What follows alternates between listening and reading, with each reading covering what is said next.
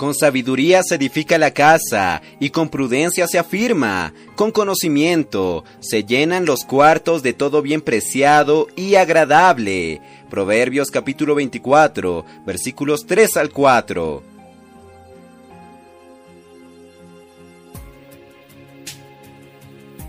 Oh Señor Jesús, amados hermanos, amadas hermanas, queridos amigos, gracias al Señor, estamos en el día 25 de septiembre, y en este día, en el libro Días más sabios, hablaremos sobre inclusión de hombres hábiles. Oh Señor Jesús. Para hacer las vestiduras sacerdotales, Dios le dijo a Moisés que llamara a todos los hombres hábiles, a quienes el Señor había llenado con espíritu de sabiduría. Esto lo vemos en el libro de Éxodo, capítulo 28, versículo 3. Y fue así que Moisés llamó a Bezaleel y a Oliab y a todo hombre hábil, en cuyo corazón el Señor había puesto sabiduría, es decir, a todo aquel cuyo corazón le impulsaba ir a la obra del Señor para hacerla. Esto lo vemos en Éxodo capítulo 36, versículo 2.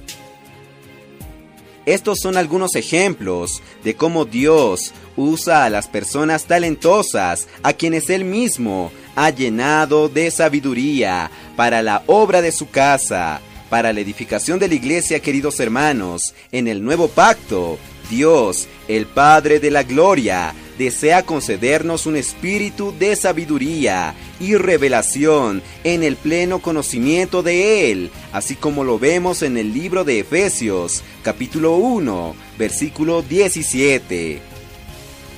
Por eso es importante que el liderazgo incluya personas a quienes el Señor les ha dado talentos y habilidades para realizar ciertos servicios, y es el Señor que prepara a cada uno, dándole sabiduría para que sea útil en la edificación de la casa de Dios.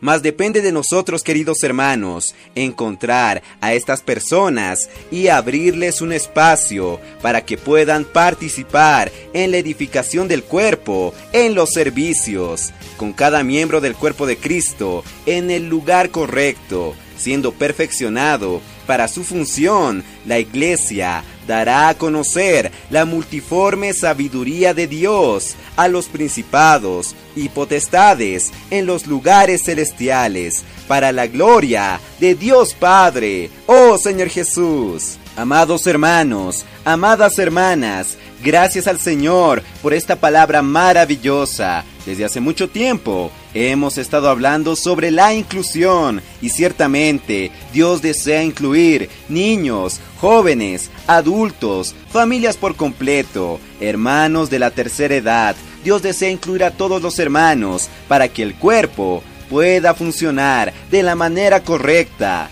Y es Cristo que por medio de los miembros del cuerpo consigue realizar la edificación. Queridos hermanos, según el don recibido, cada miembro ayuda a las demás partes del cuerpo para que el cuerpo, por completo, pueda crecer unido y se nutra de amor. Señor Jesús.